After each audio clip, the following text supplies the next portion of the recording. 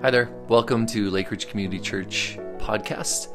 And this is a place where we get to share some of our messages from Sunday mornings. We're glad that you're here to listen, but we'd also love to have you in person. So if you'd like to pop in some Sunday, we meet at 10:30 at Our Lady of Wisdom School here in Chestermere.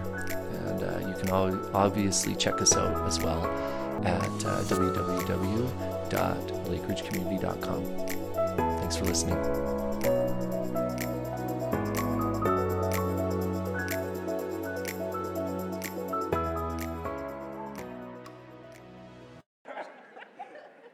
Hey, we are digging into this theme of makers, and hopefully you get a sense of where we're going today. We are talking about how we are makers, and we're going to be talking about the city. The theme of city is a theme that weaves through the Bible, and it's one that I think will help us think about what it means for us to be makers in our city. And so we're going to dig into this. Let me pray, and then we will dig into this. Heavenly Father, thank you for this morning, and thank you for the way that you have made us all to be makers. People who've been given hands and eyes and ears and imaginations to creatively join in the work you are doing. Thank you also for our city, for these 22,000 some odd people who are in Chestermere and those around. Lord, we thank you that this is a place that you love. Our little lake, our little Safeway, our little no frills, our schools, all the things that make up our community. Lord, we thank you for this place. Help us to have an attentive imagination to what your Holy Spirit's doing in us today. Amen. So in the beginning, and we've been going right back to the beginning quite a bit in this, but in the beginning, in Genesis 1, God makes the world and this garden and invites people made and loved, people made in his image, and he invites them to tend to the garden and to the world in the same way that God tends to the garden of this world. We work with God, and for the good of others. This is the opening salvo of the Bible. Yet the message of Genesis quickly takes a bit of a turn, and it's not positive. And I'm going to tell you some of the ways that it's not positive. One of the ways that it takes a turn, this story right out of the gate, is that people who are meant to be keepers, God said to Adam, come and keep the garden, come and tend to the garden. Right away, these keepers abandon their call to keep the garden anymore. In fact, one generation after God says to Adam, keep this garden, his two boys, one kills the other. And he says, and when God says, where is your brother? He goes, am I my brother's keeper? I am not in charge of him anymore. I'm not in charge of anything. I want to go my own way. And so it's out of the gate right away that we see that people are abandoning their call to be a keeper.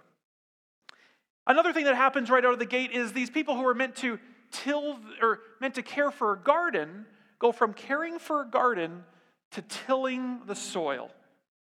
Going from working to laboring. God made work. We're meant to work. We've been talking a great deal about our work and our vocation. We are meant to do stuff with our hands, but anybody here feel like the work they do feels more like a toil than maybe a good work?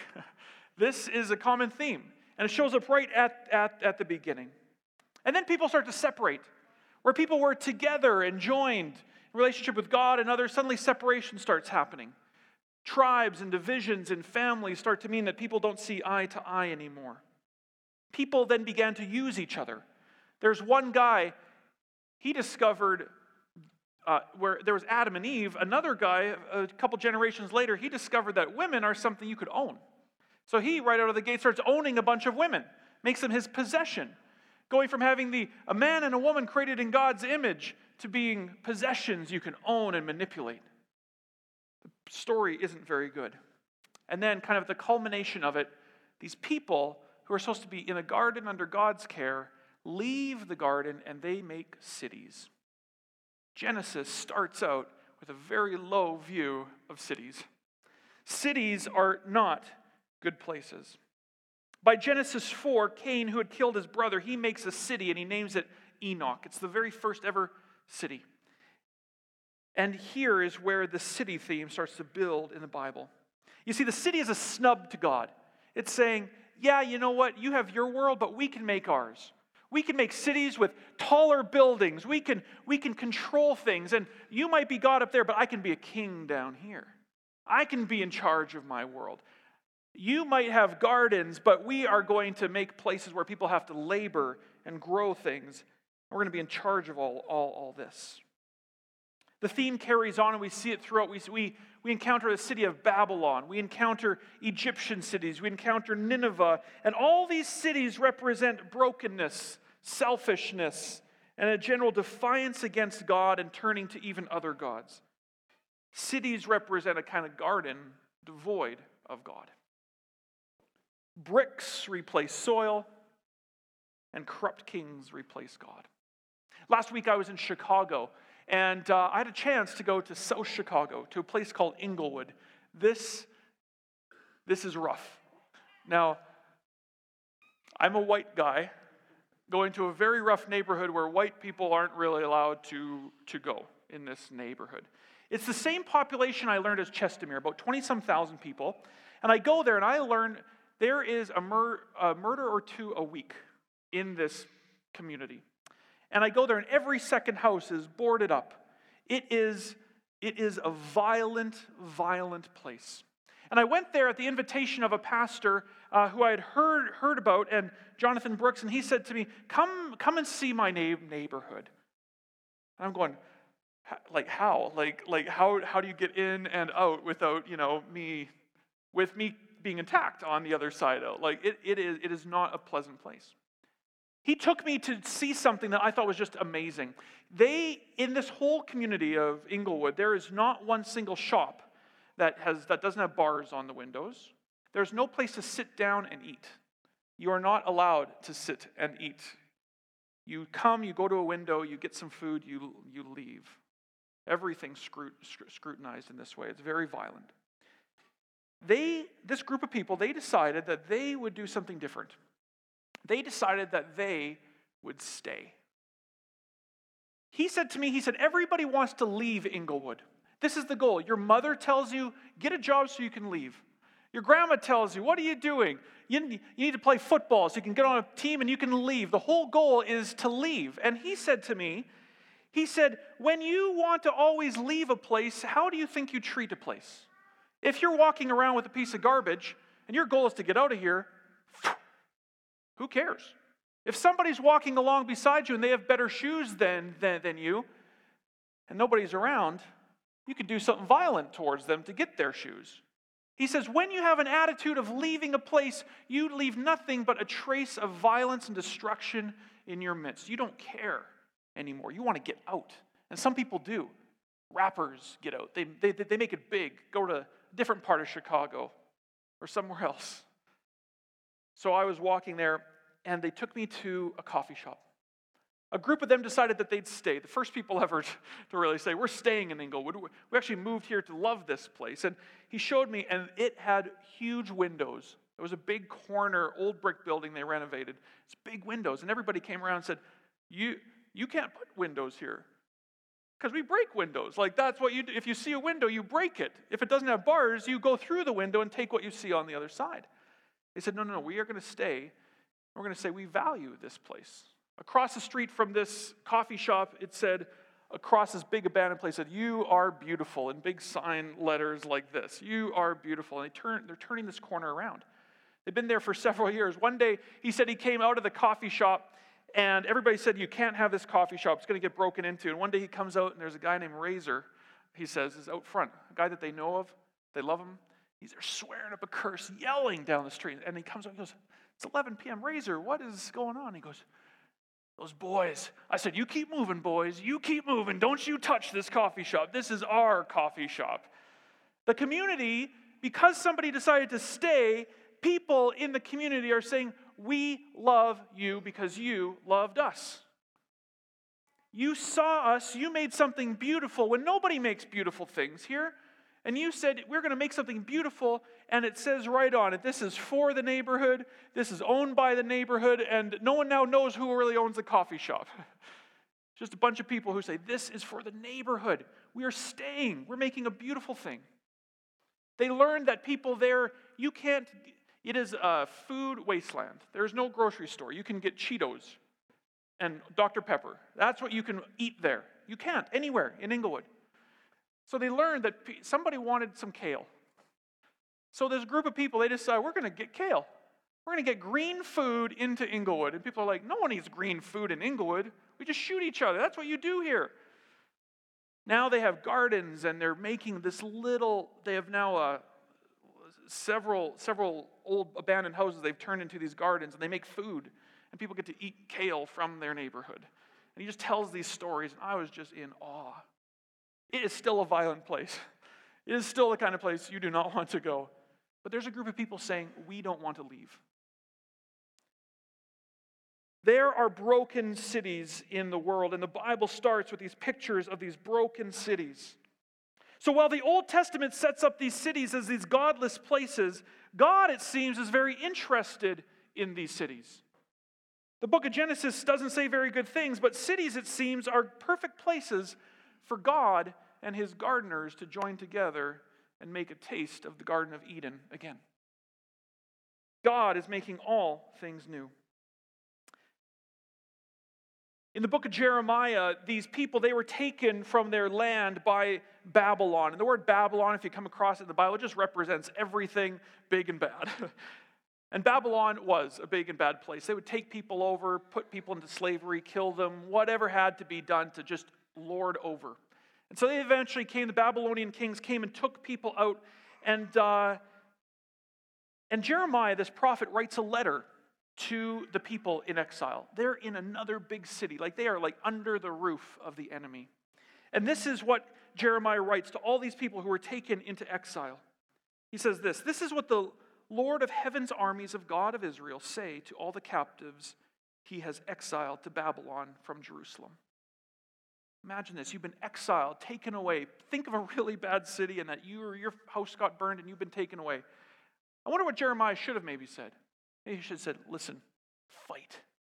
Put up a good stink. Jab somebody through if you get the chance. You don't care about Babylon. Babylon's done such mean things to you. You better fight Babylon from the inside out. And if you can escape, get away from there. That's not what he writes. This is what he says. He says, build homes. Plan to stay. Plant gardens and eat the food they produce. Marry and have children, then find spouses for them so that you might have grandchildren. Multiply. Do not dwindle away. And work for the peace and prosperity of the city where I have sent you into exile. Pray to the Lord for it, for its welfare will determine your welfare. Build homes. Plan to stay. Plant a garden. Get to know the people. Get marry some of them. If they're good looking, maybe. I don't know, right? Work for the peace and prosperity of the city where I sent you and pray for it. For its welfare will determine your welfare. You see, my friends in Inglewood, everybody there does not pray for the prosperity of it. You're trying to get away from it. And here, Jeremiah is painting a different picture. And God is saying, no. We're going to work for the well-being of this place. You see, people in exile into one of these terrible cities, Babylon was this anti-garden. It was this anti-Eden. Jeremiah says God is making things new even here. You see, God's people were agents of change. They work with their hands. They work to bring this Garden of Eden, this life of God, to the city, even the darkest places. God sends small people on mission to work with God into these cities. David and a few men, they went to a place called Jebus. It was a bad city, and they snuck in, and they were able to make it into their own, Jerusalem. Jonah was sent to Nineveh and finds that God was already there. Moses goes to Egypt and frees his people. Paul goes to Rome, Daniel to Babylon. These encounters are all varied, but here's the thing. God's good news can transform a city. It happens over and over again, and usually by the people who were least equipped to actually do it. Moses was a stutterer. He said, you can't send me. I don't know how to change things. Paul was a diminutive little man. The list goes on and on of people who went into these cities and changed them. Because this is God's work. You see, cities, they've represented death and life without God. They held fear and selfishness and every terrible affront to peace, murder without recourse, rape and using and owning of others, serving idols instead of God, without love for the image of God in others. Transactional spirituality instead of a relational relationship with God. Jesus, he comes into cities, and he comes into a place like Jericho. On one side of Jericho, he comes in and he sees a lame man and he heals him. And then he sees this oppressed guy. And then on the other side of the city, he meets Zacchaeus up in a tree, an oppressor. Both the oppressed and the oppressor, Jesus is meeting them both in a city and he's making it new. He's healing one and he's eating with the other. And people are just like, who is this guy? Jesus on the north shore of the Sea of Galilee. Did you know that the shore of Chestermere is the same amount of shoreline as where Jesus spent 3 years loving his city? It's the same frontage. Jesus spent 3 years, his main 3 years of his life, at Caesarea, Chorazin, Bethsaida, and he spent his time with his disciples there. There were 75,000 people in this little area along this shore in the time of Jesus. We sometimes think Jesus was off on a hillside with his friends having a picnic, talking about the good things of God way away. No. He was in the city, walking in the markets, the busyness of it all, and he's telling these stories because he's like, it is into this place that I am coming. The good news of Jesus comes here. I often think, isn't it great that God gave this little group of people here a city to love? We are meant to love our city.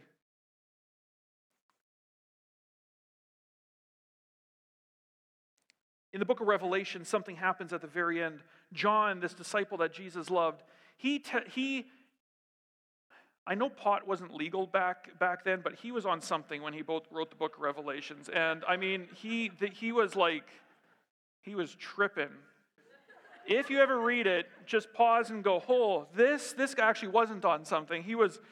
God met him and gave him this vision. And actually, we should do a sermon series on the book of Revelation because it's been really treated quite poorly over time. And actually, it is a genre of literature that was very meaningful to people back then. When we read it today and it talks about dragons and some other crazy things, we go, oh, John, back off whatever you were doing, right? But actually, through it all, we actually get a picture of the character and nature of God. And he talks about Babylon. Now, if we don't understand the culture of cities and what God is doing with it, then the constant reference to Babylon and dragons and all that doesn't make sense. But these cities, this sense of empire taking everything over, and cities being places of such injustice and such terrible, terrible treatment of each other. And into this story comes this God who comes riding like a steed to come and make things well again. We should do a sermon series on it because there's a lot going on. But I'm going to read just one thing here. When people are wondering, God, how are you going to make things right again? In a world where people are being killed by the tens of thousands by this empire, the Roman Empire, God, where are you? Jesus, you came and you made things right, but things are not right over there and over there and over there. So where are you? And John writes this, the book of Revelation. And in it, I think, is this beautiful picture that he has. Listen to what he says. Then I saw a new heaven and a new earth. For the old heaven and the old earth had disappeared, and the sea was also gone.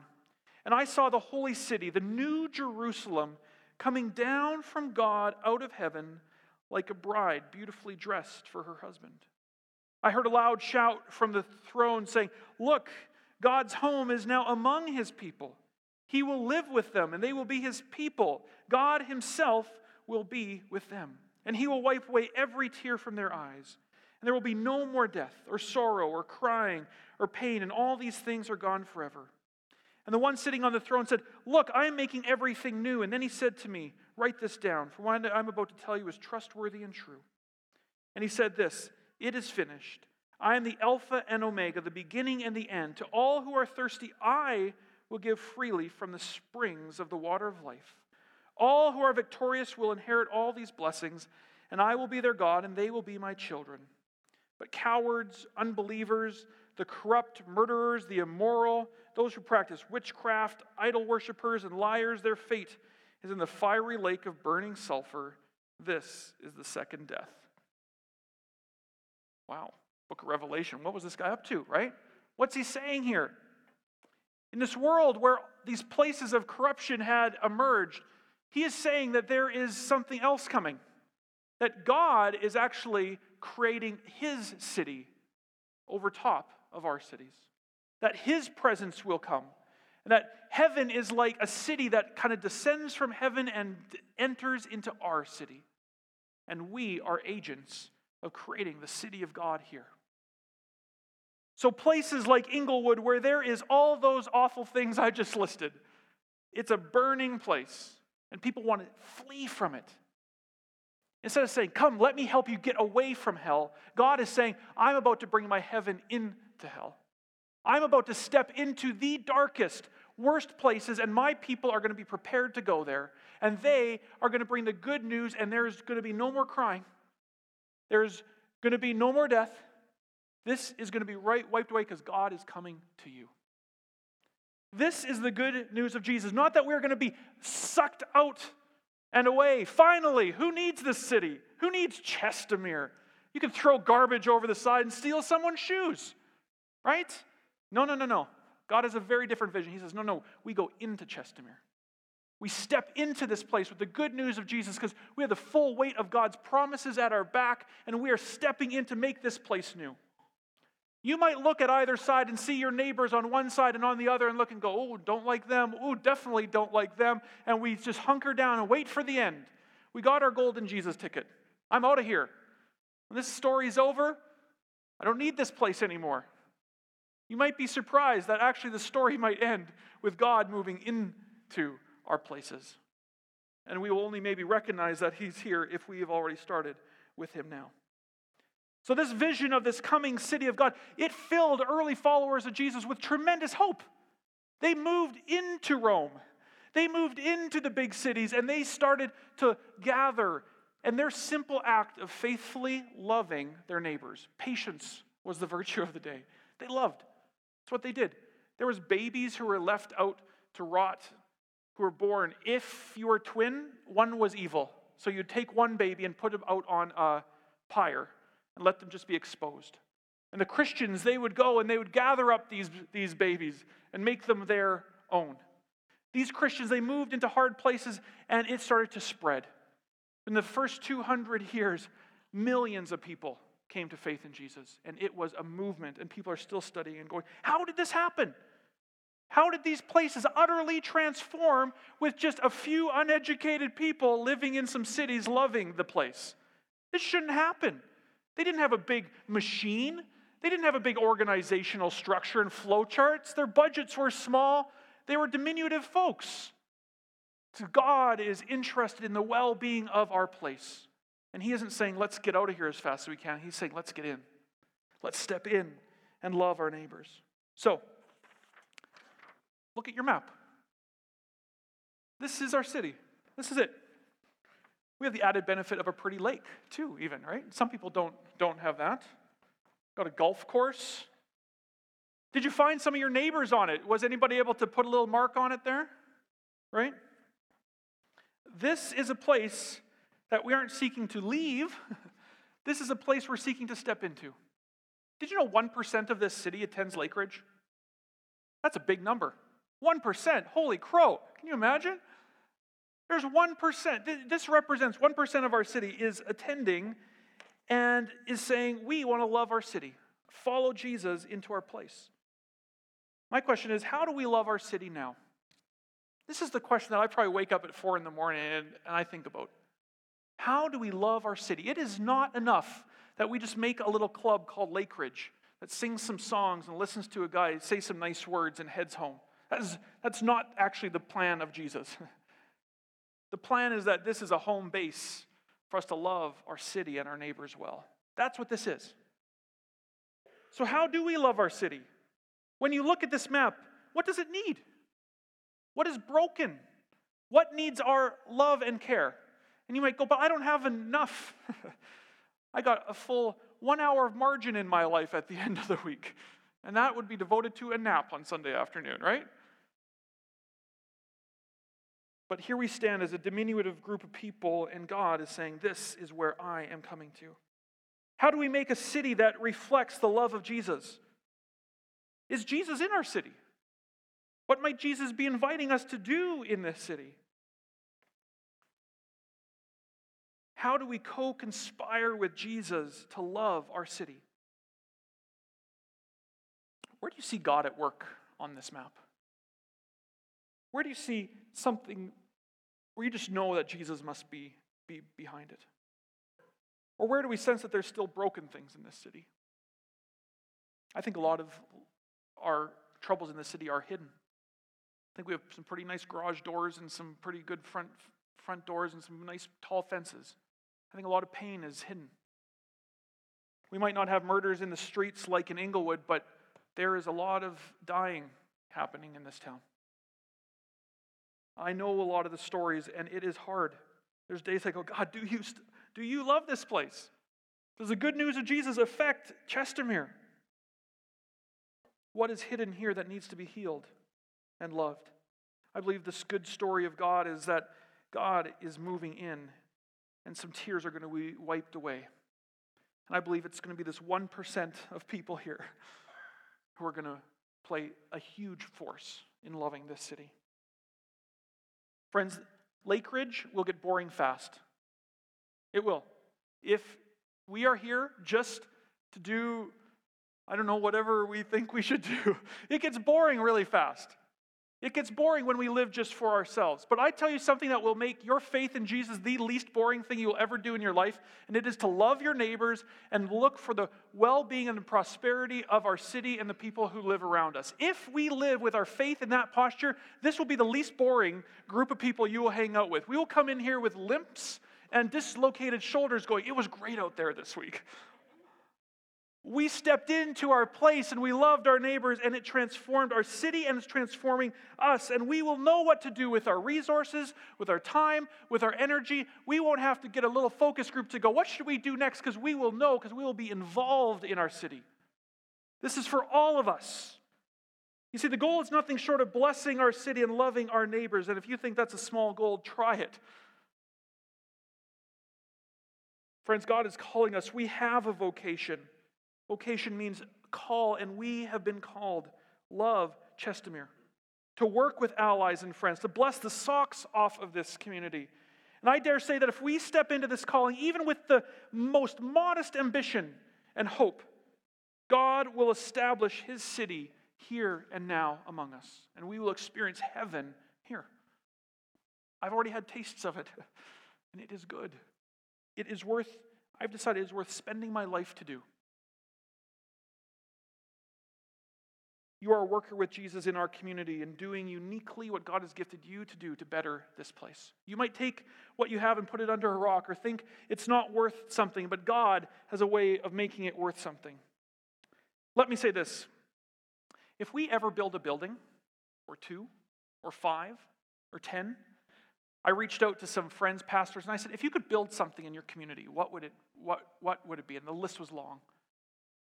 A place of worship, a coffee shop, a community center, a housing facility, a women's shelter, botanical garden, a social enterprise, a youth center, a theater space, a library, a conference center, a playground, apiary, I put that, or an art center. You see, I believe sometimes we're asking the question, should we build a building one day or not? A lot of people say, when will Lake Ridge become a church? AKA, when will you get the building? When will then you become a real pastor? You know, those sorts of things. I'm kidding. It's probably true, but listen, I believe that the question shouldn't be, are we going to build a building for ourselves? The question should be, how many things can we build for our city? How many things in the short life of Lake Ridge are we going to help build in our city? And it's not just brick and mortar. There's going to be a whole lot of things that our city is going to need. And when I know what's going on in this community, I know there is all the creativity in the world we need to begin to make things for our city that utterly bless the socks off of it. I think that is the mission of Lake Ridge. We are the makers of our city to bring a taste of heaven to our city. I believe we have the full weight of God right at our backs. So friends, this is why I'm wanting to flex our imaginations. This is why we're talking about being makers, because it isn't just for us to make another craft. It's to take that same part of our brain and say, we are going to love this place. And we're going to see the kingdom of God present in our midst. And we're going to have fun doing it.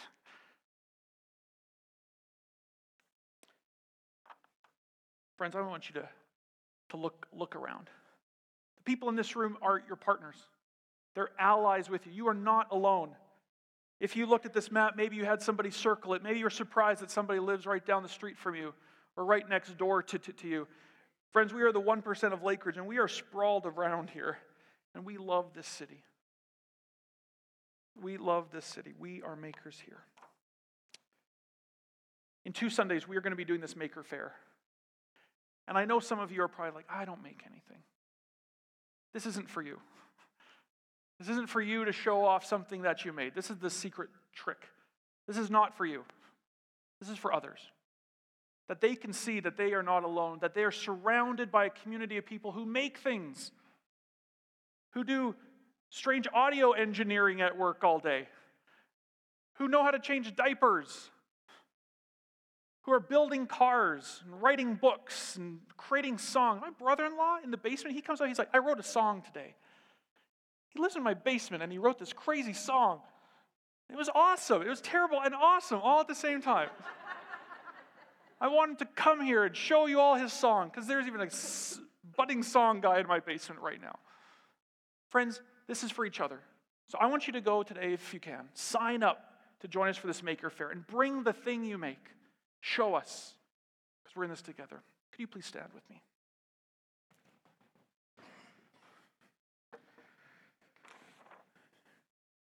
Friends, Jesus didn't think it was below him to spend 3 years. The King of Kings, the Prince of Peace, it wasn't below him to spend 3 years along the shore of the Sea of Galilee. This is not a place we're trying to leave. This is a place we're trying to move into and love with Jesus. And he showed us how. He did it patiently, graciously, lovingly, and with a handful of people. Friends, we are in the same boat. A handful of people who've been loved so deeply by Jesus that it's overflowing to the world around us. So may the Lord bless you and keep you. May the Lord make his face to shine upon you and be gracious to you. May the Lord lift up his countenance upon you and grant you his peace as you go into his city that he loves so much. Go in peace. Amen. Amen. And I've been asked, the chairs are to be stacked 10 high, please. So if there's mathematical makers in the room,